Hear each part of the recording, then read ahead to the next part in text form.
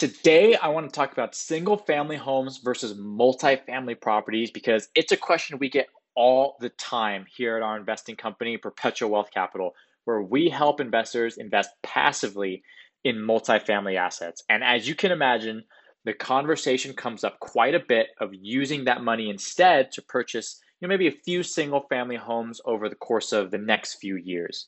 So, there's pros and cons to this type of investing, and I wanted to lay them all out here for you and let you decide if the single family home route is the right one for you, or if you can skip that and go straight to multifamily like a lot of our investors do. This podcast is sponsored by Perpetual Wealth Capital, helping everyday people just like you invest passively in multifamily assets to produce cash flow and build your wealth.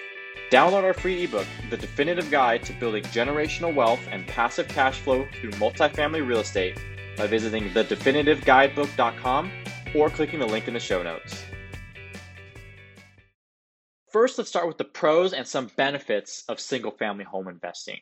So the first is the financing. Most single-family homes can be purchased with conventional lending or even other loan products that could require as little as 3% down, or if you are prior military, you can even use a VA loan, which requires 0% down. So even if you don't have a ton of liquidity, a ton of cash on hand, it's very possible for you to get started investing in single-family homes fairly easily and quickly. The only exceptions to these could be, if you want to flip homes or the home's in some type of distress, you may not qualify for conventional financing. But generally, for newer investors not looking to take on a project like that, you're typically going to be looking at a conventional loan product. So that's the first one, is the financing is very easy and it can happen very quickly. Now, the second is it's really easy to get started.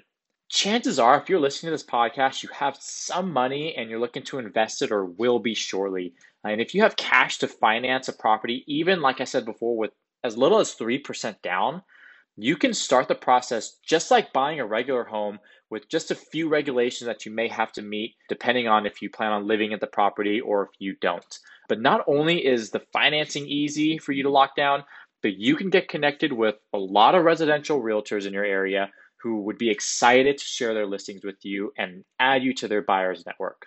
You could start getting listings as early as right when you stop listening to this episode. So it's really, really easy to get started and start looking at opportunities. Third is that it's very simple to underwrite. Underwrite meaning essentially putting out the projections and the expenses and the income and what do you think the home will be worth in a few years, putting together that business plan. With single family homes, it should be fairly easy to underwrite and create those projections, since you'll most likely be dealing with only one tenant, one income stream, and one set of expenses, and not per unit expenses, or usually not a whole lot of common area expenses. You should be able to figure out your profit and losses fairly easily. Also, since there's only one floor plan, you don't have to juggle different prices for different sizes and different square footages, and you don't have to be able to compare and pull rental reports of different types of floor plans. You should be able to get rental comparables very easily. The fourth benefit to single family home investing is you're really only dealing with one tenant. Now, I have had conversations with many, many investors who have had one tenant in their property for years and years and years, meaning their vacancy factor has been 0% and they've been consistently getting cash flow. Now, if you're able to screen that tenant very well, it could become very simple and easy to maintain and manage a single property. Now, the fifth benefit is you can house hack. House hack means you also live in the property that is your investment. Most of the time, this means you're purchasing, a duplex, a triplex, or a fourplex, where you live in one of the units and you collect rents from the others, bringing on some additional benefits of debt pay down. You could also qualify for different types of loans since you'll be living at the property that would have more favorable lending terms. This could also make the management of it easier since your tenants are connected to you. It's really easy for you to handle issues very quickly. You could go by, collect rents. You'll know your tenants very well, and you have that quick and easy access to tenants and all of your units.